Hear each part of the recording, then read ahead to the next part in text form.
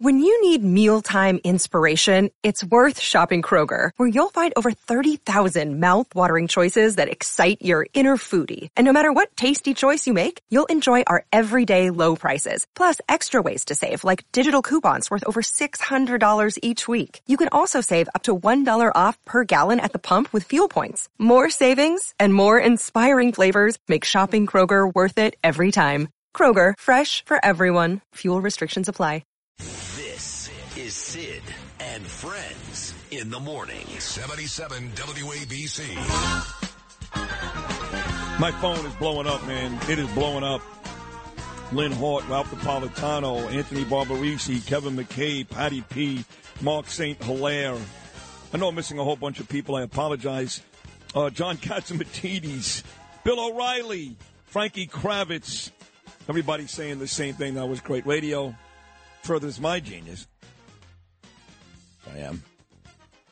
You know who would not argue that? Is Governor David Paterson. I had no idea that my guy Paterson was a fan of mine all these years. He told me last night at the Met game, quote, I've been a fan of yours for 20 years. Maybe he was just being nice. I don't know. But we did go to the Met game last night. Keith Kantrowitz, Anthony Carone, me, and the governor.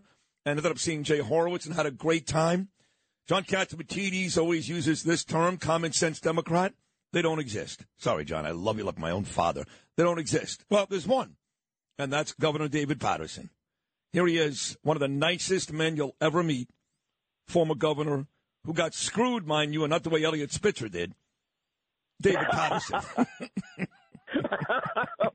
Well, Sid, all I can say is you were one of the nicest people I ever met until you asked me to come on and follow Bill O'Reilly. That was a fascinating conversation. Wasn't that great? I mean, you know, O'Reilly and clearly Aidala disagreed with Bill on a bunch of those spots in terms of what Trump's team could do legally and not legally. But I thought the back and forth was great. And that's one thing with you, David, is you're a Democrat. You've been a Democrat your whole life. But you'll sit in a room with a bunch of Republicans, and you'll have a pretty nice back and forth, and we seem to have lost that somewhere. Well, one of the things that Bill O'Reilly did, and it actually made his support for former President Trump, more understandable, is he did mention the areas where he thinks the former president made mistakes, not returning documents, trying to say that he could declassify them in his head, that kind of thing.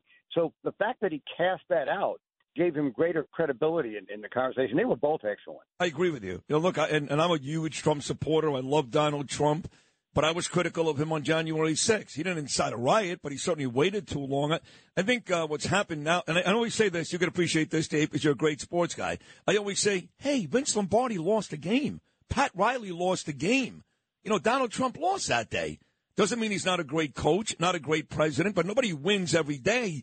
But because the left is so brutal in how they treat Trump, his supporters feel like every day has to be a win. And that's silly to me. I get it, but it's silly, if that makes sense. And this happens on both sides, Sid, because there are a lot of things that have happened that a lot of Democrats have not liked. And sometimes what happens is it pushes you into a situation where you can't acknowledge things that people acknowledged all the time. For instance, the crime issue around New York. Now, the crime numbers aren't nearly what they were 30 years ago. However, the crimes from 30 years ago were different. They were drug crimes. They were gang wars. They were territorial, so East Harlem, West Harlem, the South Bronx, South Jamaica, Bedford-Stuyvesant. These were the places where most of the crimes occurred. Now you're hearing about people getting mugged. In fact, well-known people getting mugged at 74th and Park Avenue at 2 o'clock in the afternoon, as what happened to the head of the state university. Right. It's true. Even Bill Bratton's wife walking down the street, my friend Corey Zelnick on the Upper East Side, his wife attacked as well. You're right. It's changed. Well, let me ask you this then, Governor David Paterson. I'm sure you've said this on the show with John or Sunday mornings, but not here on this specific program. Do you think Mayor Eric Adams is doing a good job? Well, I think he's doing a good job because he's one elected official that has talked about it. He also, recognizes that this migrant situation is going to be connected to crime because you have a bunch of people that either migrants coming from outside the border or people who were homeless who already lived here were getting displaced from places where they used to stay in favor of the migrants, that's going to elevate the crime rate. I think he sent that warning, and he warned so much that the White House took him off the president's reelection committee. Oh, wow. Biden did do that. And Curtis Sliwa, who I will say to you, I know you like Eric, but you better vote for Curtis next time, Dave, or you and I can't be friends anymore. But he does remind me that Bob Holden is another common sense Democrat, and he's right. Look, Dave, you can't have it both ways. You can't identify yourself as a sanctuary city. You can't. When this thing first started, welcome these folks with open arms, throw homeless on park benches and give these people luxury hotel rooms. You can't call everybody else racist and inhumane who ship their migrants out and then all of a sudden decide, hey, it's not my problem. So I love you, but I think you're being a little kind to the mayor, who certainly is part of this problem, not the solution. Well, I think we should all think about the position that the mayor is in. He's got 100,000 migrants. It costs $9.3 million a day to house them. That's $3.6 billion a year. Right. You will destroy your budget and destroy your educational system trying to address this. And I don't know anyone else who's spoken out as forcefully as he has. What do you mean it's forceful? Give me an example, David, of him speaking out forcefully. He spoke out forcefully last week when he blamed the federal government for sending all these people in here and not sending any money. Who's the federal government? Well, the federal government is obviously the president. Well, so why does he say Joe Biden? You know why? Because he's still... No, he didn't. He has not once said Joe Biden. He says the federal government. He still refers to himself as the Biden of Brooklyn. And by the way, the whole issue is Biden, and it's Mayorkas, and it's the border.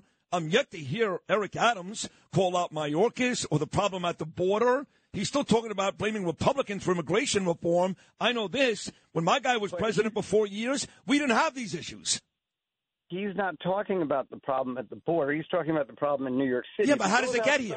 How does it get here? Listen, how did it get here? From the border.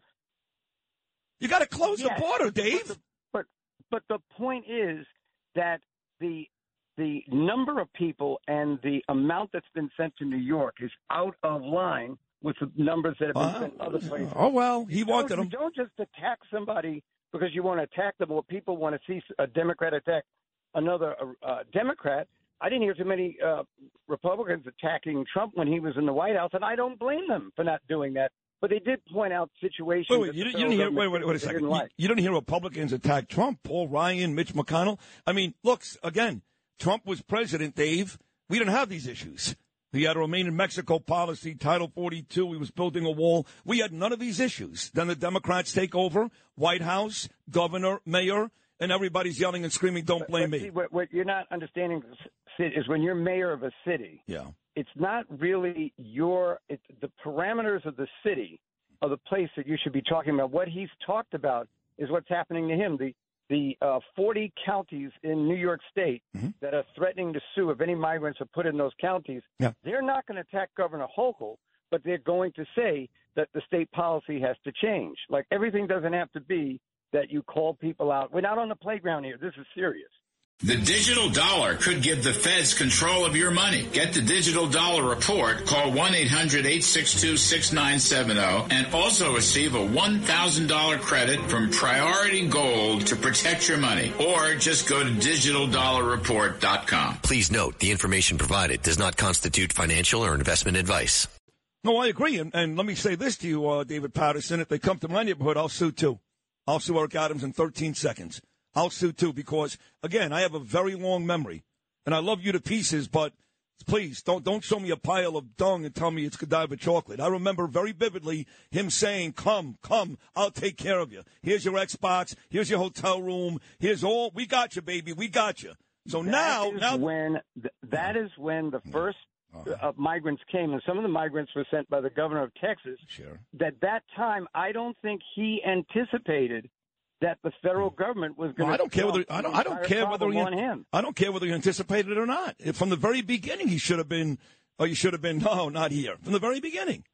And then maybe you wouldn't have all these issues. Dave, you can't have it both ways. It's my point. It's my only point. No, I'm only having it one way. You're the one that's having it both ways because the reality is that when the migrants first came, no one knew that this was going to be a federal policy, and also that they were going to distinguish places like New York City and high-density areas to send the migrants, which was absolutely wrong. But you don't jump out and say something before the other side's actually done it. He's not a psychic. Now, maybe you are, but he isn't. Yeah, I guess I am. I mean, I don't know. I'm just a dopey radio host, and I could have seen this thing from 100,000 miles away. It was not going to stop. The border it's a sieve. That's the issue. It's not even Adams in New York City. It's the border. Until this Democrat regime closes the border, which they won't do for a variety of reasons, including votes, of course it was never going to stop. You don't got to be a genius to figure that out. There's a billion people there. That's a fair point. Thank you. But at the same time, what I'm saying is his most immediate problem is trying to run the city, and at the same time trying to run the city when they are practically wiping out 10% of his budget. That's his problem. And that, in the end, is going to be how he's going to be measured. He's not running for president. He may be even wrong or right about how he feels about the border, but his job right now is to manage the city, and I thought that, unlike mayors of other cities, he spoke up about it.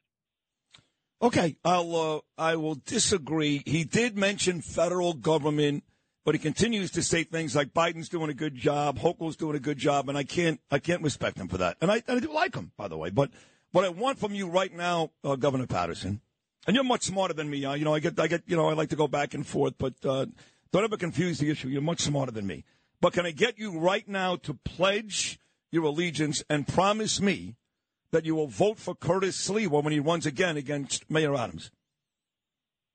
The last time Curtis ran, I got one of these bets with someone at the station. They haven't paid up yet. So all I'm going to say is the only way Curtis will win is if there's an earthquake and he's the only survivor. Really? That's...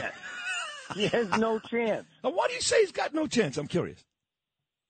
Well, I think Curtis is very bright. I used to do a radio show with him. Yeah. But I think that his, the way he campaigns, it looks more like a sideshow than an actual campaign. Does he know the issues? Yes. Does he have the institutional memory? Yeah.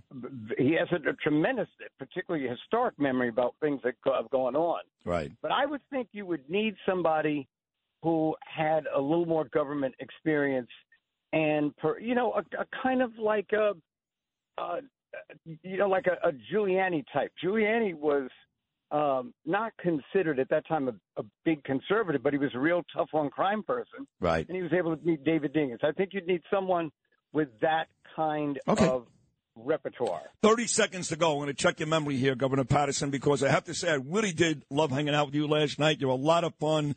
You're smart. You're just a great guy. Let me check your memory. Who were the only 5 guys to manage both the Mets and the Yankees? Quickly. Oh, my God. Joe Torre, Yogi Berra, Dallas Green. Yes. Oh, my God. I knew this last night. The guy managing the Mets right now? Yeah, that's right. Buck Showalter. And the last one is who? 62. Oh, that's right. Casey Stengel, the original manager of the Mets. There you go. Governor Paterson, I love you. We got to do that more. I really enjoyed hanging out with you. Sid, take care. You too. Great conversation. I think I'm done for the day. That'll do it. This is such a good radio show. It's just unbelievable. But I got to go. Brian Kilmeade's coming up next. Till tomorrow. Peace.